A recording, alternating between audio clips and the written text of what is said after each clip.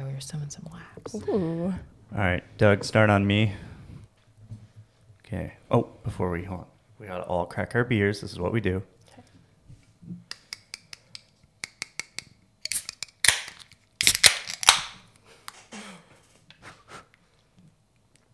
That's nice. Delicious. Well, everyone, welcome back to another episode of the Dead Sailor Podcast. I have a very special guest today. Well, actually, I have two guests. A returning guest for the third or fourth time. I can't remember. I'm not a guest anymore. I'm just your You sidekick might at recognize this that point. voice. Our special guest today is none other than Groundkeeper Custom owner, Keely Shannon. Thank you for having me. Hi, Keely. Hi. Thanks for coming on the show. Yeah. Well, or the podcast, I guess. Show? It's a show. We're everything. A at this showcast. point. The show. Yeah. You're a guest that I wanted to have on for quite some time Wow. because I admire what you're doing. I admire your drive and your ingenuity. And I think you'll have a lot of. We can talk business. I think it'll be Thank fun you. to talk about Big business. Biz Keely. And back at you. Thank you. I have the same admiration for you and your business. So Yeah, it's always fun to talk business with you. Yeah, Yeah. it is fun. Do you guys want to give me some compliments now? Oh yeah, we forgot to introduce well, you heard her voice, so we're just gonna reintroduce her real quick. We have none other co-host Blake Henson. Coming in at 185 pounds. Welterweight champion. Am I Blake, a co-host thanks. at this point? Are we allowed to call me that? Should I keep coming? I Keep mean, inviting me occasionally. yeah. Well, really, what it comes down to is me, not me trying to do stuff ahead of time, which I'm bad about planning stuff. He is. Typically call you last second. In the last episode with Anthony, I was like, I really want Blake to come on, but I just need to just get this done. And so I just filmed it, but I apologize. I was offended. I wasn't. But yeah, Blake, thanks for coming back on Here again. I am again. Keely, I'm thanks for glad Keely. that Blake's here. Yeah. I I'm know. very excited. Yeah. And I'm happy excited that it's you. Happy International Women's Day. Thank Yeah. Yeah. Thank you. I'm wearing my hang you. He is time wearing a Oh, hang yeah. time shirt. women's jump jam in honor. That was not planned, by the way. Nice. No? Look at you. It was an You're just accident. a real supporter. Yeah. Yeah. So I would like to first, before we talk business, because business talk is fun. I really want to know your backstory. Where are you from? How I know that you're not originally from Bellingham. Nope. Where did you Few grow of up? us are. Yeah. I am from the Midwest. I grew up in Des Moines, Iowa. Dang. So not many people that you meet are probably from Des Moines, Iowa, but I'm one of them. And yeah, made my way out to California after college, and then made my way to Bellingham a few years after that. So, but grew up in Iowa. So Nice. Is your family originally from there? yeah, born and raised. Yeah. The whole family. Pretty Parents much. as well. Yeah. Still there. Yeah. Yep. And it was Iowa straight to California. Yeah. I got an internship senior year of college and was like, all right, I'm gonna just pack everything. Just was putting all my California- eggs in this basket. Was California somewhere you imagined yourself living one day, or that you really wanted to be? I would say just West Coast. Yeah. Yeah. Yeah. I wasn't like, I have to live in California. Yeah. It was more just like West Coast in general. Yeah. And I had done a little road trip all along the West Coast the previous year, like my junior year, and all through Washington, Oregon, California. And I pretty much knew this is where I needed to be. Yeah. It was time to get out. Yeah. So when you did get the internship, you were just like, let's go. Oh, man. And I got the internship like at the beginning of my senior year of college. So I had to go like months and months of like knowing that I have this internship lined up and I'm ready to go. Like bags are packed. So that was kind of a struggle. Well, before we get jumping too far ahead, I want to know more about further back. Got it. Yeah, I want to know more about life in Iowa. When did you discover biking. Was that something you were interested in when you lived in Iowa, or was that something you discovered after you moved away? What was your life like growing up in Iowa? Yeah. I mean, biking is a bit of a family affair. But I was a pretty hardcore gymnast back in my childhood. We're into the meat and potatoes. This is the kind of stuff I want to know about. Yeah, I was really, really into it. And I did that until I was about 12. And then in gymnastics, you kind of get to a point where they're like, all right, you ready to quit school?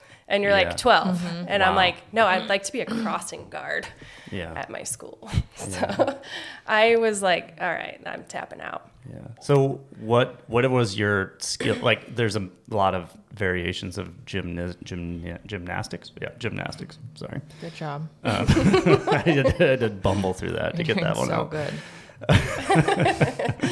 good. What were you specializing in, or what did you spend most of the time Yeah, I mean, it's like the 4 events are bars, beam, floor, and vault. And so you kind of do all of them, and you compete on all of the events for an all-around score, and you compete for each event. So I did all of them. I preferred the bars and the floor. Those were kind of my jam. Floor all the way. Yeah, the floor because it's like a dance party, and that was with flips. kind of my thing. So running. With flips and running, yeah. And very pointed toes. Yeah. But yeah. And then, I kind of just got to a point where I was like, this is too much. I was spending like 4 hours a day, every day in the gym, like after school, and just not into it. So you anymore. got burnt out. I got burnt out and just like I wanted to have friends and like go to birthday parties and, do the things that normal 12-year-old kids do. Yeah. So what drove you to even try gymnastics? Was that something that your family was like, you have to do it? Just get in here and get your zoomies out. And But then Nice. it turned in. I started when I was like 3, and then it turned into a lot more after that. Yeah. Yeah. But yeah, and then I just kind of was, all right, exit time. Yeah. And my dad rides bikes, and he's a roadie, and so then I naturally became a roadie at the age of 12. Really? Because I needed a new sport. Yeah. To put my energy so you were into. a high energy child. I would say, totally. Yeah. So I couldn't not do something, and I didn't play any school sports because I was in the gym all the time. So there was all the ball sports were very foreign to me. So it's a little late to pick those up. So I jumped onto a bike, and I mean, I had been riding bikes, obviously. I'm a kid, with a dad who rides bikes. So I've been riding bikes my whole childhood, but then I actually got my first road bike, started riding road bikes, then started racing road bikes, and kind of got really deep into road racing. Nice. And then also picked up a mountain bike pretty quickly too. And there's no mountains in Iowa, unfortunately, but there's some big hills. Yeah. Trails, So is cross there country business? Yeah, a lot of cross country business. Yeah. Was that something that so you said your dad rode road bikes. Did he also ride mountain bikes as well? Once. One time. And then how did you decide, I want to get a mountain bike or I was around people who rode mountain bikes. So people that I was riding road bikes with were also riding mountain bikes. Like, come over to the dark side, So, of course I went, and I loved mountain biking. It was obviously, I had a lot more fun. Just more naturally, I had a better time on a mountain bike. But I also really enjoyed the racing aspect of the road bike and being in a pack and sprinting, and I really loved it. And I did that for a long time, all through high school and college. And then, eventually discovered real mountain biking. Yeah. When you moved to West Coast. California. Yeah. Nice. Got a full suspension bike. Okay, Lots of questions about this, but I need to back us up for one sec. Okay. Scale of 1 to 10. What's your interest level in going to open gym with me?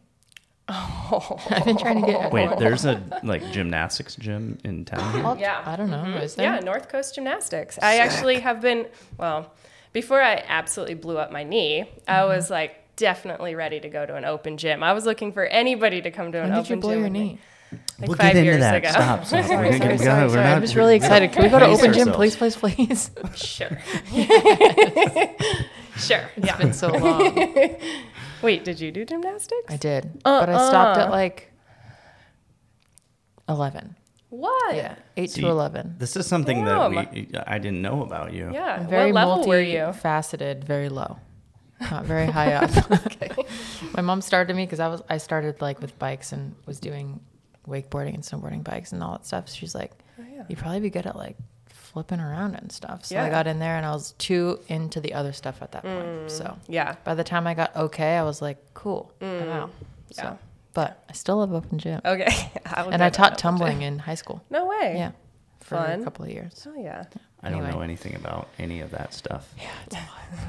Maybe we'll have to put together, we'll have to fun. get some of your old gymnastics footage and your old gymnastics footage and mix it into like a really sick gymnastics edit.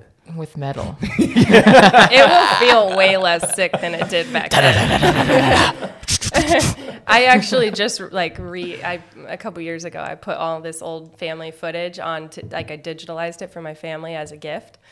And I was like, I was such a good gymnast. Like, in my head, I'm like, oh yeah, I was just like crushing it. And then I go back and look at these videos and I'm like, oh my God, I was not as cool as I thought. I'll be the judge of that. See you at open gym next week. Yeah. Okay. Yeah. That's the thing is I don't even know how to even comprehend what is considered good or bad in gymnastics. Like when I watch the Olympics, I'm like staring at the screen like, wow, they're all incredible unless they fall. Then you're like, oh, Still they incredible. fell. So I feel like that's how people feel a lot about like the high levels of all sports. Yeah. Right? Mm-hmm. It's kind of You got to really ultimately mess up big time in order for anyone who isn't paying attention to really understand like, oh, that's not good. I can tell that's bad. Yeah. They're laying on the ground now. You landed on your back. That's not good. Okay, sorry for taking us back. I just had to get that out. Yes, I'm going to open gym with you. Jump around. Okay, let's do it. Okay, so you're also a very skilled graphic designer. When did you start dabbling in that? Was that in high school? No. I went to a very podunk high school with like no resources whatsoever. Mm-hmm. So did not discover like a computer until college, basically. Yeah. And then, in college, I was actually doing a journalism degree and was really into writing and just, like media. But then I also kind of discovered like the design part too. And so the school I went to had a graphic journalism degree. So it's basically like a magazine degree. So I did the graphic journalism degry, which is just a split design journalism degree. So are you're mostly like working in InDesign or something to like lay out it's a lot of page layout. And so you basically get like half the classes of a design degree and half of the journalism degree. Then I also got a full journalism degree too. But I had like half a graphic design degree. And then really after college started to very much gravitate more to the design side of things. Mm-hmm. Yeah.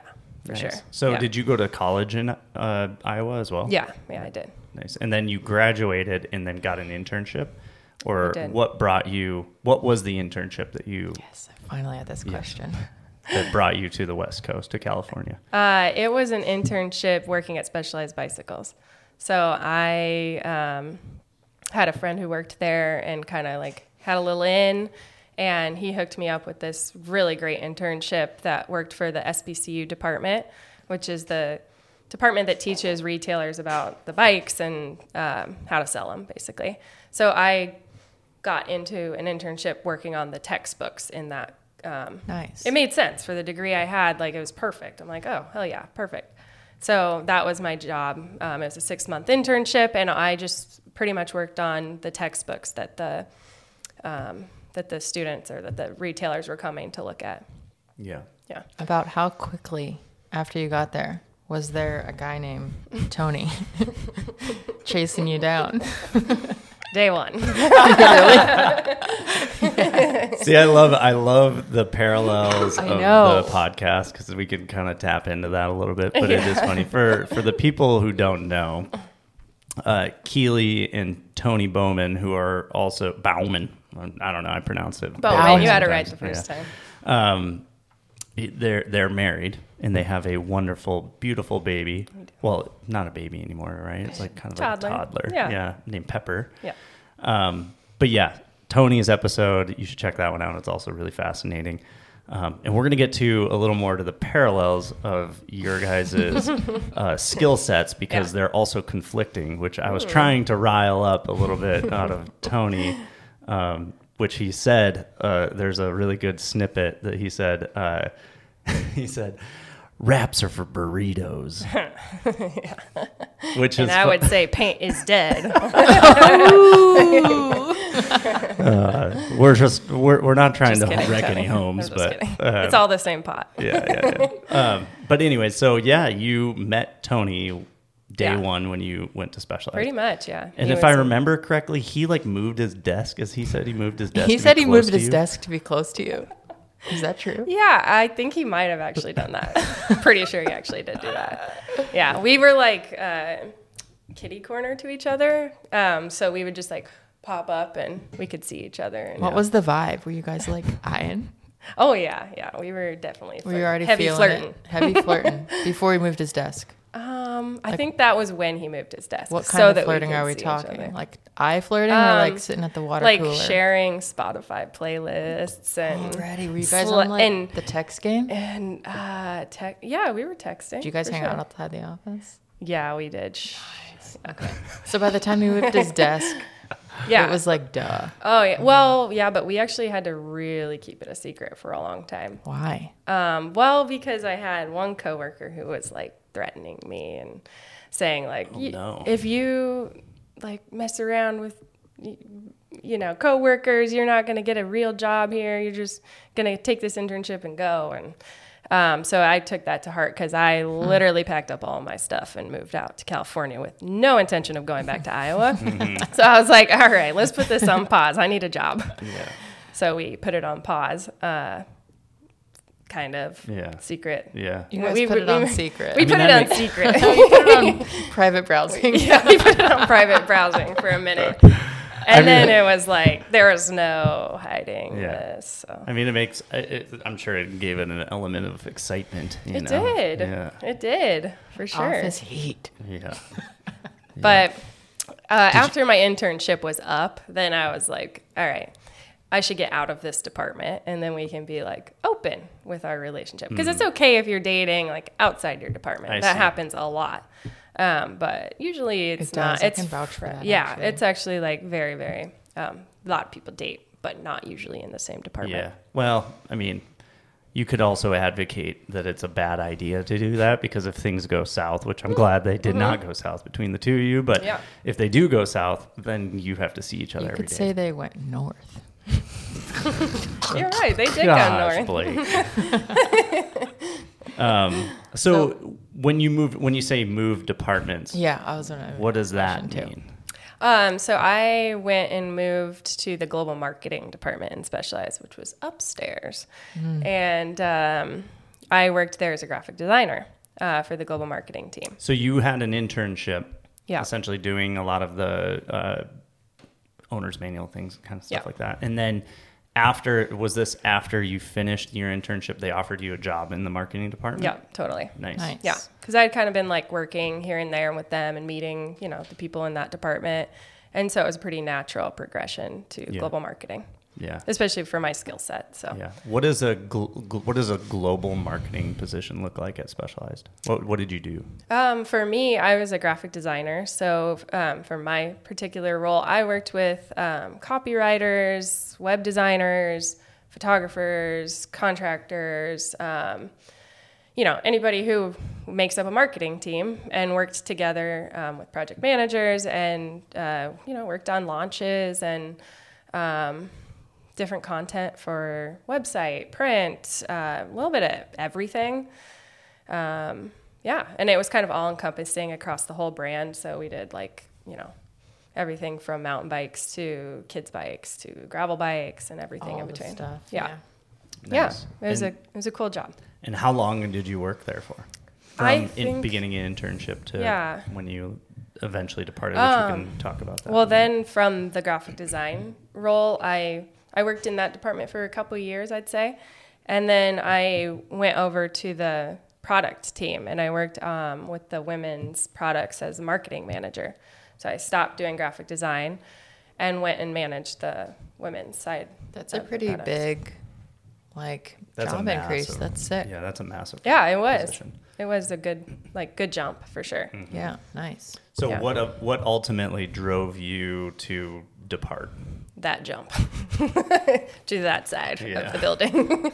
It just got too Just got hard. real. Yeah. What was that like? Yeah. I mean, you're just like a young female in a very male-dominated building, and just got a lot of opinions, and not a lot of respect occasionally for, young female opinions, and that Especially was in really a hard. managerial position, eh? Oh yeah, that was super hard. What year would that have been? That would have been 2012. Yeah, it's a minute ago. Wait, no. Sorry, I made that up. That would have been 2015. Okay, No, just a few years. 2015 or 2014. Yeah. In the region of then. And so what drove me out was, I was already really struggling, and that just getting anybody to jump on any of my ideas. It was just, it was like pulling teeth to get them to even put any focus on women's anything, and just even including the visuals and marketing materials. It was really a challenge.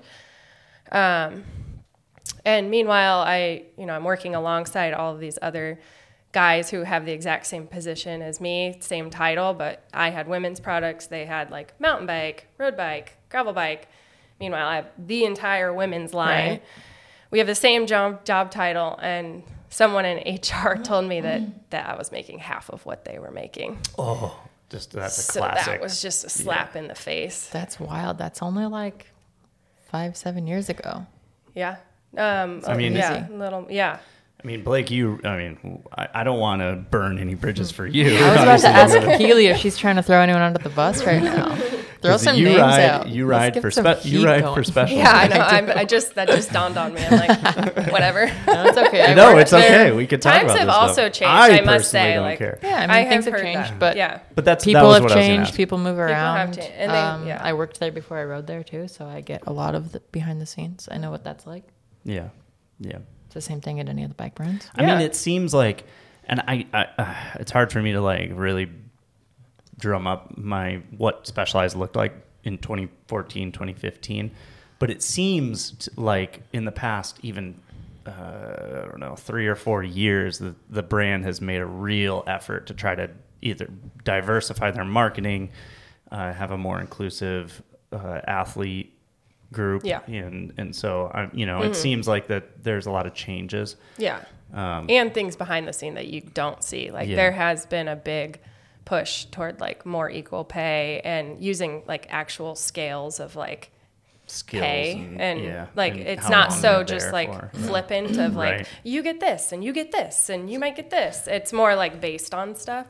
So but ultimately I left.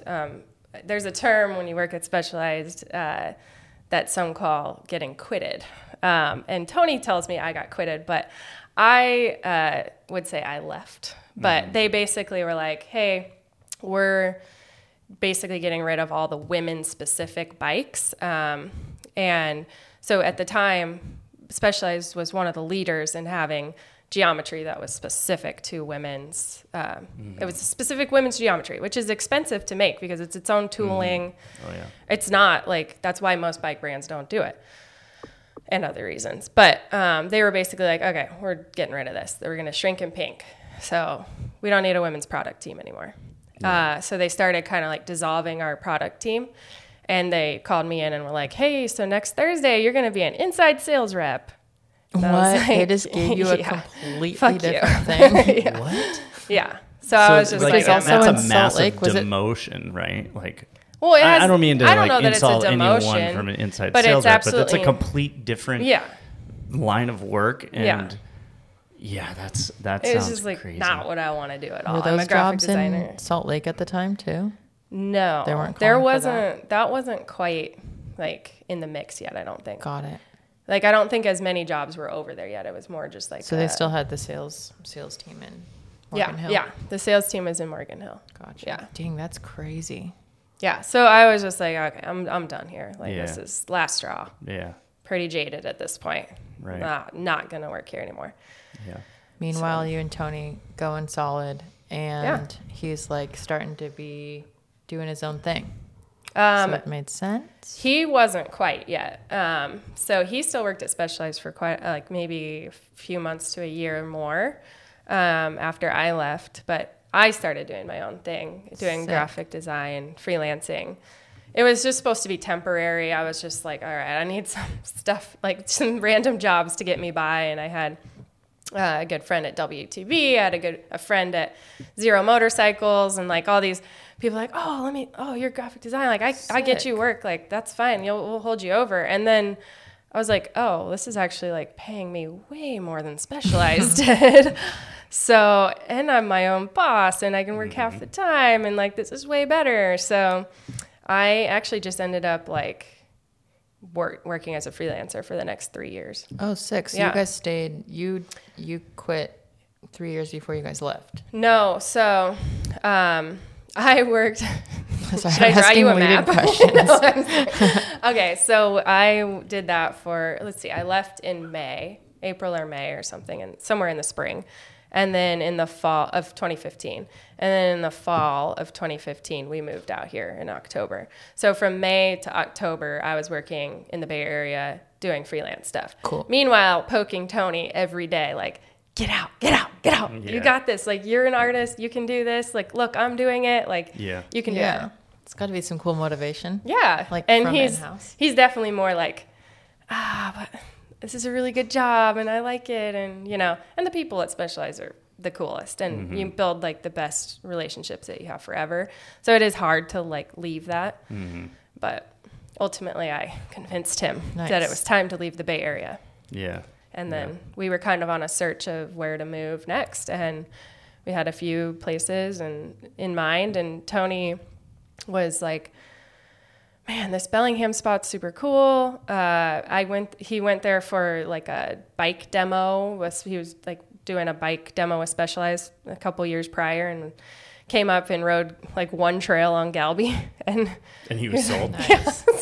He rode like Evo or something, and that was it. And he was like, this is the best place ever. Yeah. So, and he literally only spent one day here. That's and then so like funny. left. And so he was like, just trust me, just go up, like just take a weekend and go up there and just check it out. Let me know what you think. So I just like left on a Friday and like, okay, let's just drive around, see what this place is about. And I ended up just like signing a lease while I was up here, and was like, oh yeah, Tony, we're moving here. Okay. Yeah. Did you know anybody here yet? No, not yet. We actually randomly are really good friends, Jeff and Ashley. Jeff works for Specialized. Randomly, we're planning to move to Seattle at the exact same time.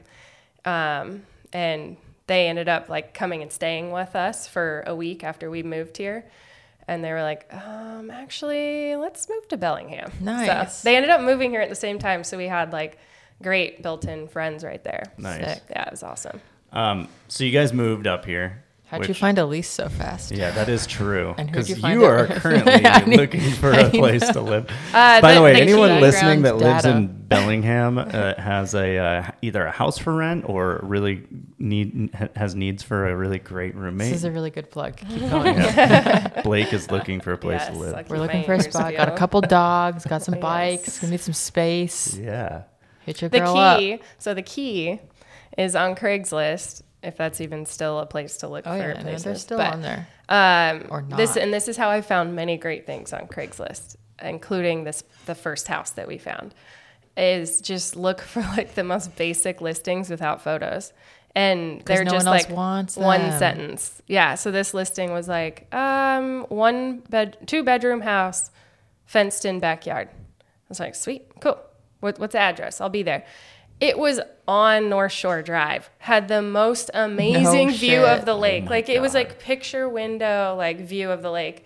And it's just a sweet old couple who doesn't know how to use a phone. Wow. Oh my God. That is so awesome. So that's the ticket. That's some good beta. Yeah. Everyone out there looking, including myself. You just made the competition a lot harder for yourself. Yeah, sorry. Our 500 viewers are definitely all in Bellingham. They probably already have houses though. So. 100%. Probably good. No, that's great. So you moved to Bellingham, and which is the greatest place on earth, as we all know. Yeah, pretty much. But or not. It's a horrible it's actually place. sucks. But How Housing long sucks. Don't come. How long after you moved here was it until you? Well, first of all, how did you come up with the idea for groundkeeper? I'm saying I got it. I got to get it right. S's. No, it's really funny. You know what's really funny is I always say it wrong, and Lou is always like, it's not groundskeeper. It's Thank you, Lou. Thank you. groundkeeper. I always say the S. I don't know why. Yeah. Anyways, a lot of people do. How did you? Alone. Okay. Yeah. How did you come up with the concept of creating a custom fender company? Yeah. Well, I was doing the graphic design stuff. I had a big client base at that point. I was just doing like retainer clients. It was pretty smooth sailing, making good money. But I'm my own boss at this point, which was pretty sweet. But I still didn't feel like, I felt like I was putting a lot of effort into all these other brands and like making these brands super cool and putting all this attention to them. But I kind of was feeling this need to do that to my own brand. So that was kind of always in the back of my head, like, okay, I need to do something for myself and like that I can own. So I eventually was like, okay, let's just do a side project. And I was trying to think of a way that we could put some art on a like super consumable, easy product in the bike industry and just bring like some art, not graphics, like just something fun, colorful, to like an easy product. And fenders seemed pretty straightforward. It's just a small piece of plastic. How hard could that be? So I worked on finding some fender companies just out like anywhere who could produce what I was looking for. And I found some in the UK. But they were just like screen printing the designs, and it was like, you can only do like 3 colors, no fades. I'm like, this isn't really exactly what I want. I did a run, but I was like, nah. And the minimums were like 200. Mm-hmm. You did a 200 item run? Yeah. What'd you do with them? Tried to sell them. Did they sell? Eventually. I still see them out on the trail. That's awesome. Kind of That's crazy. amazing. That's I would awesome. love to have one of the first ever groundkeeper fenders. That'd be awesome. Yeah. So then, Do you have any of those? Sorry, I keep interrupting. No. Oh, maybe. There's all kinds of background I want to know about. I might. I'll dig some. You should dig put some that out. on the wall or something. Yeah. Yeah, frame it. I have them in a bin somewhere, but yeah. So then I was like, okay, I got to figure out a way to do like production. This cannot be that hard. Like it's plastic and it's printing, like not that hard. So I was working with some manufacturers here in town, just like some print shops, and ended up spending a lot of time like just getting a bunch of materials and testing like various materials and printing techniques, because there's a lot of different options there, to see like what would stick to the fender, what would hold up, and eventually like found the key to making these fenders. And so I did the first small run. The very first run I did, made here locally in Bellingham, the sample plastic that they sent me was totally different plastic than the one that they ended up doing the whole run on. And they all cracked within like one ride. It was like 300 to 400 fenders or something that I had printed. And they all cracked, like every one of them. And so I remember when you first started your company, and I remember you were getting the fenders cut down in Seattle, right? Oh, yeah. Mm-hmm. And then you were having them also laminated somewhere else, or was it the same place? Well, it was a lot of just like, do this here, do that there, do that there. And now it's like, so eventually what happened was I was like, okay, I could do this myself. It's not that hard of a production process. And I've kind of like figured it out working with these other companies. So eventually I brought the printing production in-house. Mm-hmm. And that's just opened up the product line to so many more products too. Mm-hmm. Well, I mean, being able to do that, because I also remember you started the customization. I just remember the process of getting the fenders cut, and then, or maybe you printed, you laid the laminate on top of the plastic, and then it got cut, right? Yeah. And I remember back then you were it seemed like a very complex amount of moving parts. You know, you're like, oh, well, we still got room for this many more fenders. We could fill with, and now it seems like it's way more streamlined where you just like your ability to do for a customer to send their own image, a picture of their dog if they want, or whatever they want on, and have, and then make one of them. Mostly that's what they want. 60% of the time. But just like make one. So that was very important to me when starting this company. I was like, custom is key, and the whole 200 minimum thing, even 45 minimum, like I'm not into that. You should be able to do one thing, like one print. And I think that is just like so cool. And that was like my whole goal with this company. And that is my, like the heart and the core of the company as I like begin to grow it. Yeah. And it's, I think it's super unique, and it allows you to very much differentiate yourself from, I mean, has anyone I don't even know of any other brands that is doing what you're doing, or if anyone's tried to copy it as of yet. I could imagine it would be coming. But, there's a few out there, but but it, just being able to sort of like dial that in, I think is what is super special about your brand for sure. And it's really cool also too that you've expanded it beyond just fenders, and you're doing the decals that go on bikes, because let's be honest, bikes are kind of boring looking. People are doing fun stuff with colors and stuff, but but being able to like do full custom stickers, because I think a lot of people would like a Made Rad by Tony custom painted bike, but it's far too expensive. They're not our customer base. And you definitely are like, customization for the average rider, which I think is super cool. I think it's like a lot of a lot of people think custom is for like the pros or the people who are sponsored or whatever, but like that's what I think is cool about Groundkeeper, is that anybody can do it, and all the tools are right there. You don't need to be a designer. Like, it's super easy on our website. You don't need to know Illustrator or Photoshop. Like, it's very basic. I actually want to talk about the website, because I think I'm trying to wrap my head around how you were able to create the system that allows you to do that. And I'm sure it's probably some secret sauce. It's just an app. I'm just kidding. but it's actually really unique, because you can... It essentially acts as like it creates vectors, and you can scale and move stuff around, and it's creating a vector image. Can you upload a JPEG and then is it create a vector of that? Like how are you able? What is happening there? He wants the background and his mind is exploding. I'll give you a little bit.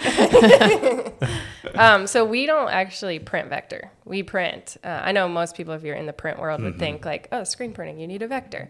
But we're digitally printing, so we print PNGs. So like the file that gets exported is a PNG. So it's a pixel based image. So you can upload pixel-based images, and then it gets exported as a pixel-based image. And if it's low res, it gets printed low res. Watch for that. And then, the software is just like crazy cool and very custom. I work with a really, really talented web developer, and he's just amazing and crushes it. It's like you have like this web-based simplified version of Adobe Illustrator. It's like so cool. I know sometimes when I'm making new fenders for our lineup, instead of using Illustrator, I literally go into our fender builder, because it's like easier. It's so and it already just like masks everything, and it's like less buttons to click, and it's it's been like a very fine, like we've been fine tuning it for 4 years. I mean, we just finished a mobile version, which was a really big deal, because for a long time we had a big warning. It was like, don't use this on your phone. It's really ugly. And now you can use it on your phone, which is super cool. It's so cool. And now we have like a lot of templates, and just expanding that builder pretty big. That's so cool. I think I think that the whole just direction of your brand is it makes sense as to why Groundkeeper like grew so fast. I feel like you and I kind of started around the same time. Pretty much. And this was when, by the way, give everyone a little. I did 2017. Oh yeah, so did I. I don't know why I said 2015. 2017. I was 2018. Yeah. 2018 was when we were cracking fenders.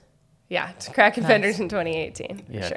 Tenet launched in 2018, June of 2018. So yeah, pretty much right around the same time. Yeah, but, you know, your brand has grown so fast, which congratulations, by the way, to all the hard work. Thank you.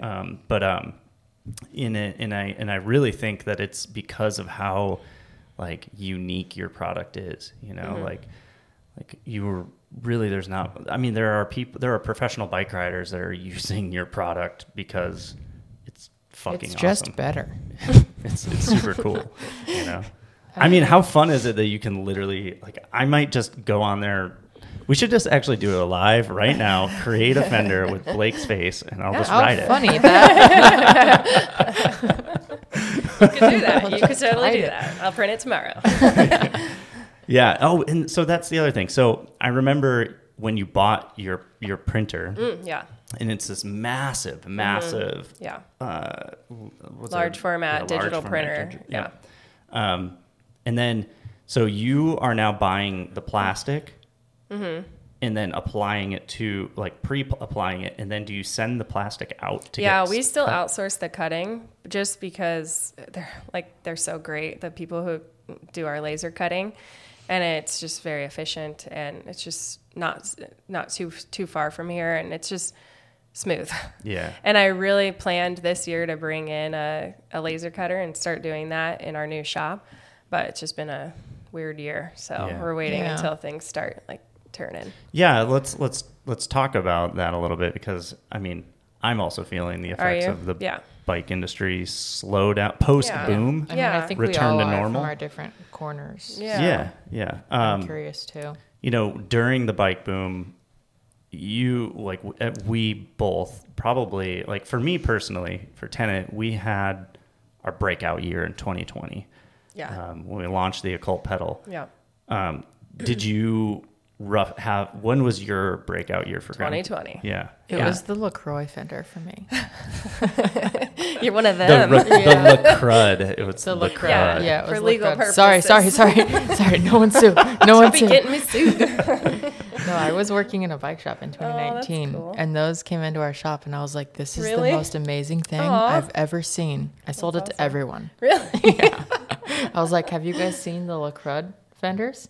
And everyone was like, "Yeah, I'll have one of those. Here you go. Here you go." Yeah, it's the Crack best. me open one. Yeah. That was the other thing. We both were doing a lot of direct to consumer, and you really shifted to doing like IBD, selling to shops. Yeah, for sure.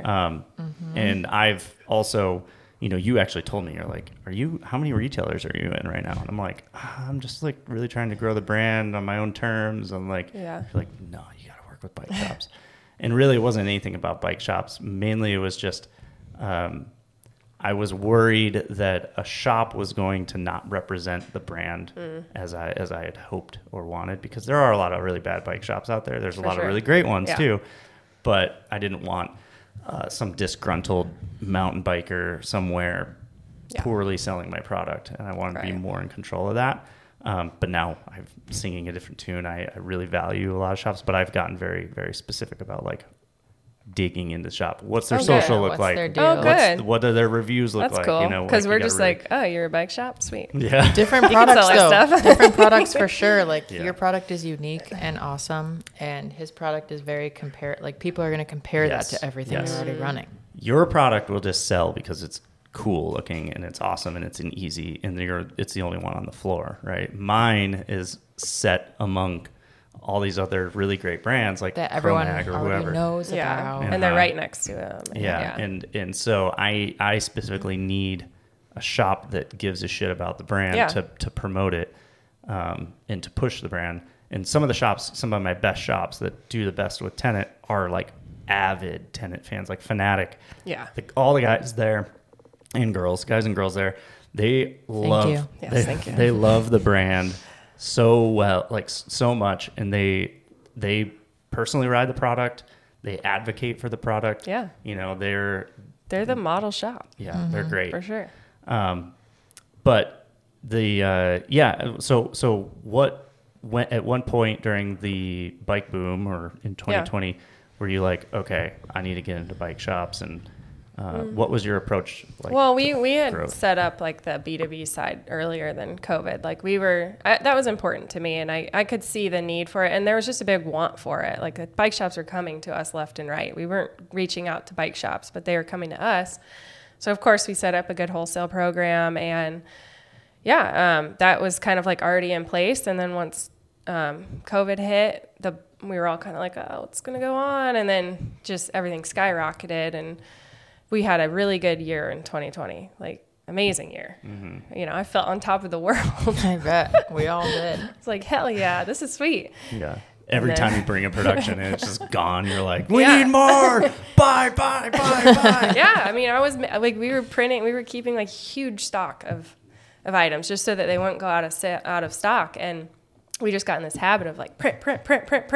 Keep the printer running all the time. I don't want to see the printer not running. Mm-hmm. And then now we have a lot of stock.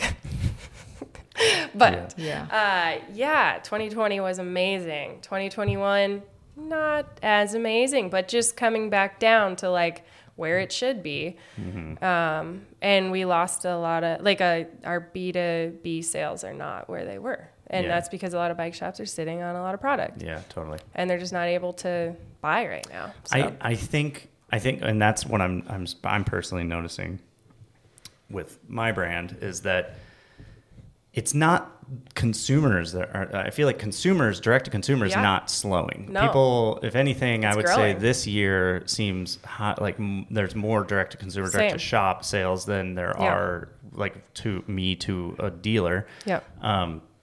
And it is exactly that reason that you just said. It's because they have a lot of inventory that they purchased, and now they're sitting on it, and they move through it before they're in a place. So I think the second half of the year will probably be a little better or normal, more normal. But, but as of right now, make sure you're supporting your rider-owned brands. Yes, totally. You know. Yeah, and I mean it's like kind of a bummer, you know, anytime you don't see year-over-year growth, you're like, oh, what? I suck.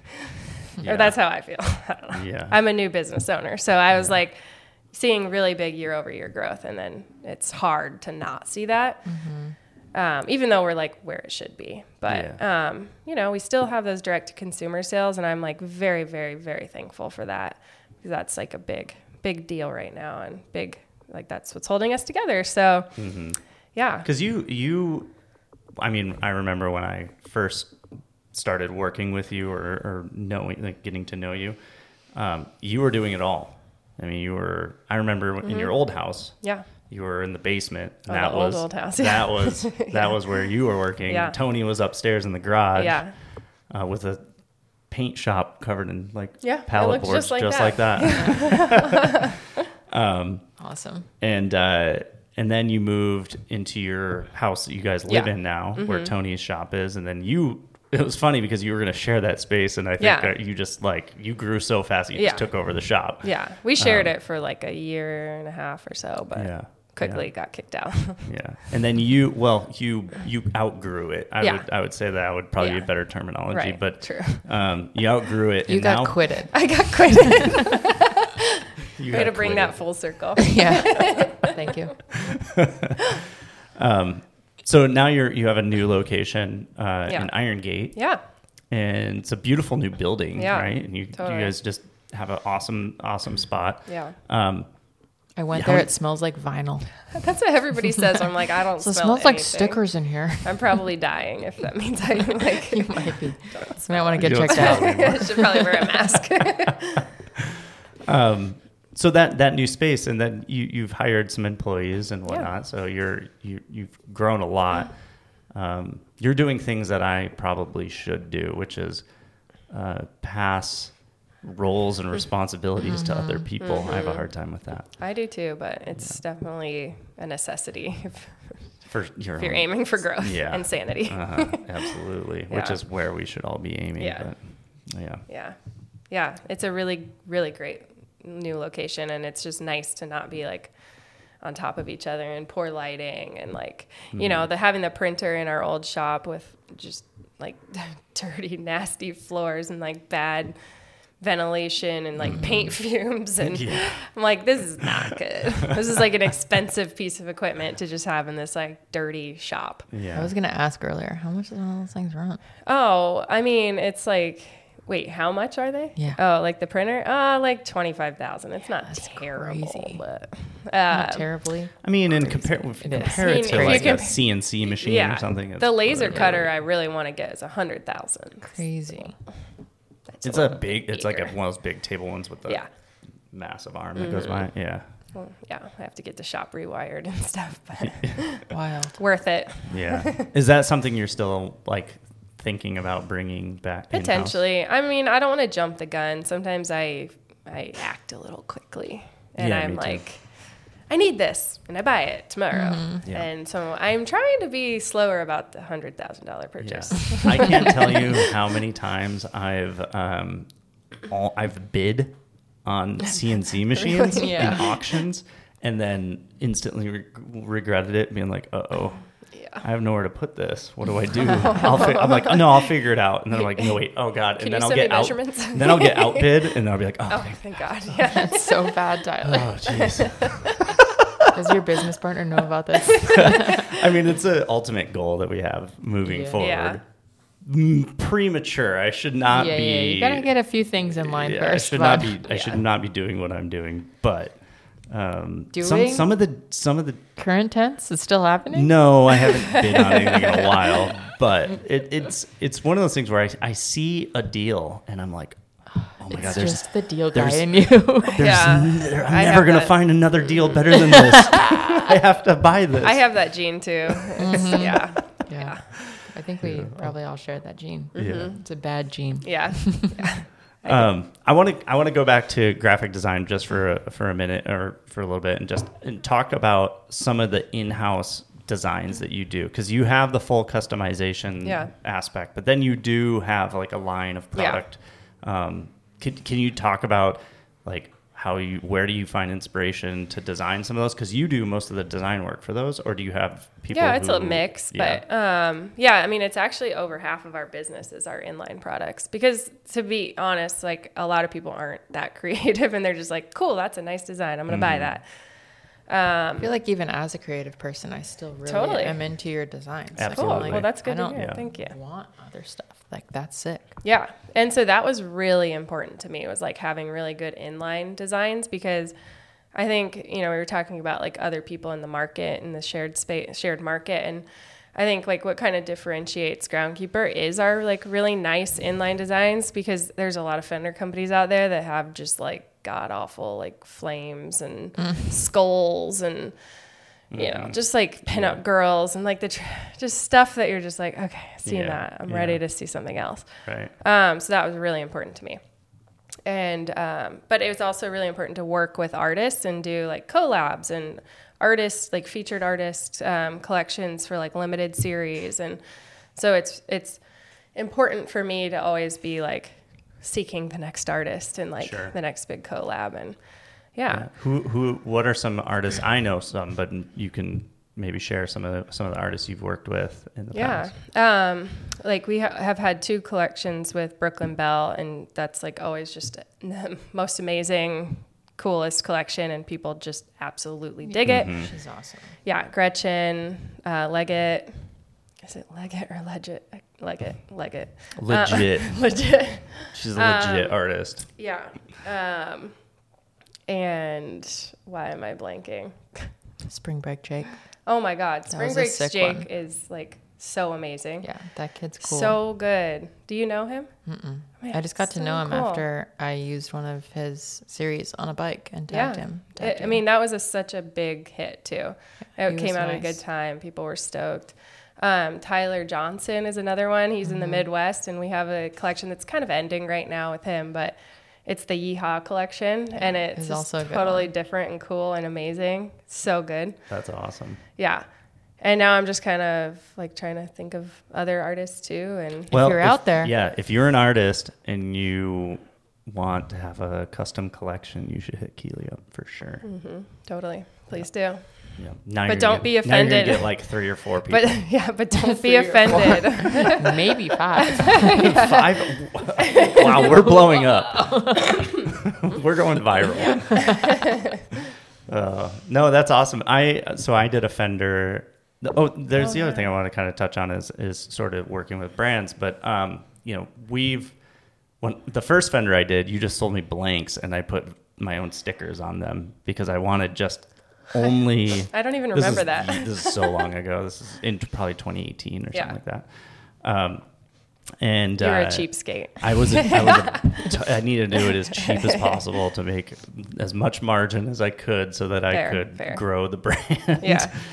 Which they sold okay, pretty decent. But since then, I've only done one other fender for Hannah's Deep Purple Those are so launch. Cool. And I still have a few. So if you're interested in checking those out, they're on the website now.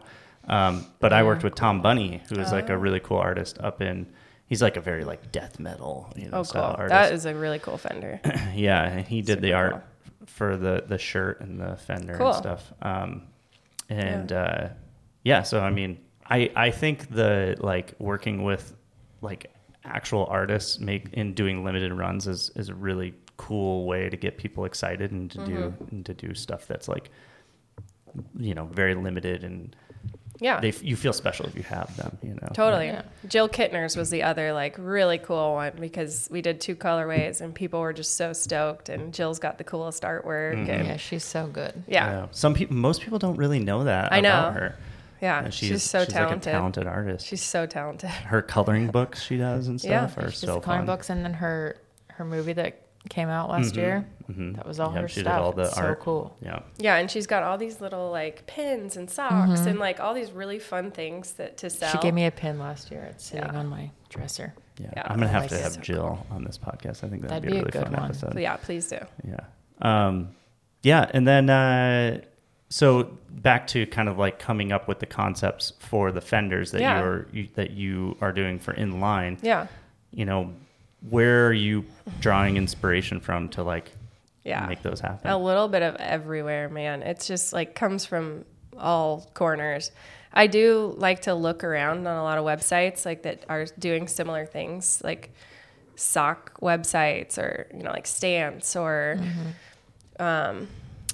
Blackstrap, like the Buffs, like companies like that have a lot of cool designs out there and just kind of like get some inspiration. Hand Up Gloves, like those kind of companies that are always putting out really cool stuff. But then also just getting inspiration from like a weekend or like we have one fender that is called Day Trip. And it's just kind of like, it reminds me of just like laying in the grass, like looking at the clouds and being like kind of whimsical on a summery day.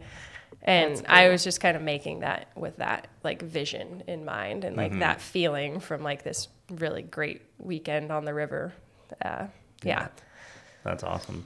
So let's talk about, I guess, we talked about where Groundkeeper has come and how it's grown. What is the next step for Groundkeeper in your eyes, or what are the next goals? Because I feel like you've nailed what you were saying. You're like, oh yeah, I want to do customization and make it one-off, like one of ones, you know? And you did it. So where do you want to take the brand next? Yeah, I mean, that's got to be the core. Like to me, Groundkeeper Custom is like the core is one-off customs. So I want to keep growing the product line up there.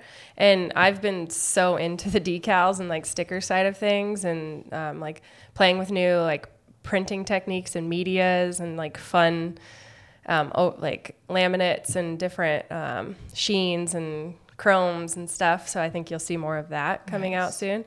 But it's also really important to me over the next few months, the next year, to grow the custom decal lineup and get like as many license agreements with as many companies as we can.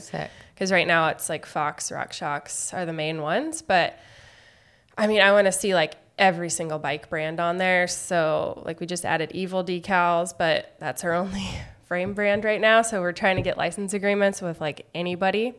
We're going to have Transition up in the next couple weeks. You guys are doing a lot of cool stuff with them. Yeah. Rim decals. Handlebar decals. Yeah, you guys reach out to me, which we're working on that right now. Cool. So that's in the works. Sweet. There's a new bar coming out. And the reason I'm not jumping into it right away is because there's a new bar coming out later in this, probably late spring, early summer, that'll have new decals. Yeah. And so By the way, rider feedback, it's going well. I like the bar. Nice. And so I want to provide both the old, like the V2 and then the V3 decals, so that you can have both of them up there. But I think that that was something that was in my mind a while back, was like, how can I think I reached out to you and was like, how can I get on the custom builder or whatever? Yeah. So that somebody can, that is a really cool concept for somebody to be able to go, I have an evil whatever, an evil conjuring or something like that. I don't know what they have all those names. An evil bike. Is that an actual one though? No, Doug, but it probably will be. Yeah, they're gonna take that right now. Evil bike. I've got We Are One. Rims, custom Tenet bars. Yeah. I've got all this fork, and you can go through, pick all your parts, and apply the same vibe to everything. Mm-hmm. That sounds so cool. Yeah, totally. And that's like where it's going right now. And bikes have been getting more just like basic too. Like you're seeing a lot less graphics on bikes now because they're just, they know that that's what customers want, and they want like a blank slate to put whatever on. Yeah. So that's like really crucial to us, is to start building out those license agreements with all the brands. Nice. So hit us up. Yeah, for sure. Yeah. So working with brands though, like I know you've made fenders for us, and then you've also made fenders for Transition and some other bike brands. Are you the go-to person for custom fenders when it comes to like a custom, or for like Transition or anyone? I hope so. Yeah. I mean, there's like two options for custom fenders. You can either get them screen printed, and they're going to be cheaper. They're going to be on flimsy plastic, and you're going to get a couple colors max. Or you can get like amazing full bleed images, like print whatever you want on this fender. It's going to be like super high quality plastic and last forever. And you're going to pay for it a little bit more than you would on the cheap plastic one. So I would like to think that we are the go-to for the big custom orders. And it's not just like bike companies. I mean, we have a ton of breweries that print fenders with us. Like anywhere a mountain biker goes, pretty much. Like people are catching on. So yeah. And shops too, right? Like they do shops, a lot. Like totally. a lot of bike shops will just do their custom. They do water bottles or whatever, but then they'll why not make a fender too? Yeah, right? totally. And frame keepers too. Like our frame protection is pretty awesome. I don't know if you guys have used it, and I'm not just saying that because I'm biased, but no, it's top notch. It's really good frame protection. I've had it on all of my bikes since you released it, and then I have a custom one that you did. It was the Galaxy, and remember when I did a bunch of Galaxy ones? Yeah. Which is a series I still would like to bring. Whatever happened to that? I think for me personally, and we can review this off camera, but I think for me personally, it was, I want to be able to show more of the actual bike color underneath. It was, so like printed on clear. We had a conversation about this. We're both in agreement on that. Oh yeah. I prefer the clear frame keepers. I actually like kind of can't stand some of them that are opaque on certain bike colors, and like personally, and everybody has his own personal that's the thing. preference, It's everyone's personal preference. Yeah, I like clear. to put we my both designs like our clears on transparent. Yeah, and that's the thing is I think I still really like to move forward with it, and again we'll work on this redesign. But it's I can't remember at the time. I think it was an option, or maybe you were like, I don't really know how well it's going to print on the clear or something like that. So we just did it on standard white backing. I don't really remember. Well, we'll revisit that. But they look really cool. They're just, it's like a purplish galaxy, it's actually like like they're images from NASA. That's right. From the Hubble telescope or whatever. But they're it's so different from my bike frame color. It looks cool, but I want more of the bike color come through on it. So we'll do that. Yeah, we'll figure that out for sure. Yeah. But and then the other like I know Transition, they just do like full clear with the TR logo on it. You know? Like that's an option also. Yeah. You know? And we did a big one for Giant too. We did like a massive order for Giant with just clear frame keepers. They are custom sized to their bikes. And, nice. they don't even have Giant logos on them, and that have like all their they made like a lineup of like 5 different designs, and so that was really cool. Wow. So, yeah. That's a big brand. That's one of the big 3. And they're selling them on their main website. It's really cool. Yeah. You know, I'm not going to tell you what you should do, but I think it'd be fun. But if you were. It would be fun to do. Why hasn't there been an art series with Tony? There has been. There has? Yeah. Oh. I guess I missed that one. It was at an art series with Tony's face. It was at the very beginning. Yeah. Yeah. And we should revisit another artist series with him. You're right. It's pretty much. He does. He could do all kinds of really cool like airbrush looking like frame keepers. One of his most recent clients that he did a tarmac for, I think it was a tarmac, was like blue and lavender. It was like super cool. You should do that. Okay. Do that, Tony. No, like he did a cool run one recently. He did a run of fenders and frame keepers and stuff where he like painted a big panel, and then we took a good picture of it and then printed it. Very cool. Yeah. Yeah, that's awesome. Cool. So on a personal level, how's things going? You have Pepper. Yeah. She's how old now? She's 19 months. 19 we count in months right now. Tony's there right now watching. I wish that we all still counted in months. Is he got it down and you feel good about him being there For right sure. now? She's the one who leaves the house to go work. He's just a stay-at-home dad. No, he wants to be, but no, we're figuring out a pretty good balance. The first year was like kind of tricky, but then we found some childcare, and because we were kind of splitting our time, we couldn't find childcare for a really long time, and it was a really big struggle. But we're feeling finally like balanced again and good, and she's super fun and just amazing, and she's starting to ride a bike now, which is so fun. That's awesome. She got a little strider, and she's tall enough, and she scoots around the house and on the sidewalk, and got her on a kids ride shotgun this last weekend. So nice. When is she going to be old or big enough to ride a pit bike in the backyard backtrack? It depends on who you ask. Tony's like, she's this summer. She's doing it right now. You don't know that she's out there right now. She's on the Tula pack, just like cruising. Yeah. You guys have such a fun house with like the pit bike track in the back and the fire. She's gonna have a good time. It can be a dangerous place to be. Yeah.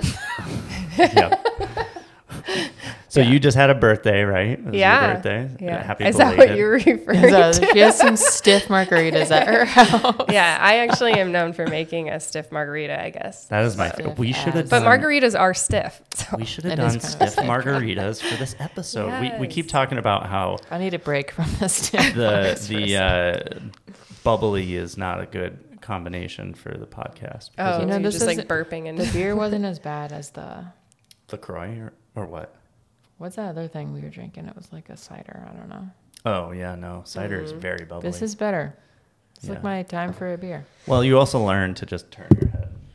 I'm pretty good at that. Off to the side. Yeah. Anyway, cool guys. Thanks. No, but anyways, it was. I think you guys' place is so awesome. I'm so envious of it. I love the big shop, and it is really a special place. Yeah. I know that Tony, when you guys scored, when you moved the brand out of there, I know that he was very excited about the abilities to work on the truck inside. The shop, totally. You know? Yeah, I was also really excited to have, because I still was under the impression that I'd still have half the shop. So I was really excited to like make a cool like workout area or like kid gym or like something. Like we could have open gym at the shop. We could have had a sweet Olympic trampoline. Tony has taken that over. I have. What's he done with it? Full of motorcycles and bikes, and I guess they're mine too. But yeah, it's just like full again. Yeah, that's how it happens. Yeah, our garage is the same way. We'll do a big purge, get a lot of stuff out of there, and then within a month, it's back to like, where did all this stuff come from? Yeah, it came from you. That's crazy. You're a collector of random things. Do you still have a fucking Ford transmission in your garage? Yes, I do. He likes a good sale. Yes. He's obsessed with a good deal. Such a good deal. Yeah. He's got a transfer case. Nope, I gave the transfer case away. I think I got rid of the axle. Yes, somebody came and picked up the axle. Good job. You're doing good. Yeah, but now we're doing a bathroom remodel, so our garage is filled with... yeah, it's been fun to follow Lou. Yeah. Don't do this. It's like a constant theme of like home remodeling. Yes. If you're poor, just don't do it yourself. Just have a shitty bathroom for a very long time. Yeah. Fun times. Yeah. But okay, we should probably wrap it up here. Keely, thank you for coming on the podcast. Yeah, thanks for having me. It was great to hear about where you came from and also how the brand came about and where it's going. That's awesome. But Blake, thanks for coming on too. Yeah. And, psyched that you were here, Keely. Yeah. I'm psyched that you were here. This is a good surprise. I know. We're going to get Blake on more frequently, I promise. Yeah. But yeah, so if you guys are curious about Groundkeeper, if you haven't heard of it or you want to go check it out, you want to make a custom fender, where do they go? Groundkeepercustom.com. There you go. And follow them on Instagram. No S's. No S's. There is an S. There will be a link. Don't worry. There's a link below. For real, it's the best stuff. I mean, I've been running them since before I even knew Keely. Yep. I was selling them in the shop because I thought it was the best. And, after trying a bunch of the other frame protection brands, it's just the best. Yeah. So, and if you want to see a Tenet collab or Tenet branded Groundkeeper frame keepers and fenders, send a bunch of money to Venmo, Blake-Hansen-2, and we'll get it going. Yes. Or if you want, how about this? If you want Blake to design a fender for you. I'm not bad, guys. I'm not bad. Okay. I can put Louis on a fender for you. Actually, Blake has made some very cool fenders over the years. Yeah. Venmo Blake. Yeah. She'll design something for you and have it shipped to your house. It'll be a little surprise. You don't get to see until it's done. Let's do it. It'll be easy. That would be a really fun thing to do. Hit us up, guys. Okay. Well, thank you guys again. Tune in in the next 2 weeks. I don't ever know how to sign these things off. Tune in next time for the next guest. Yes, the next guest. The next time. All right, Doug, roll the metal.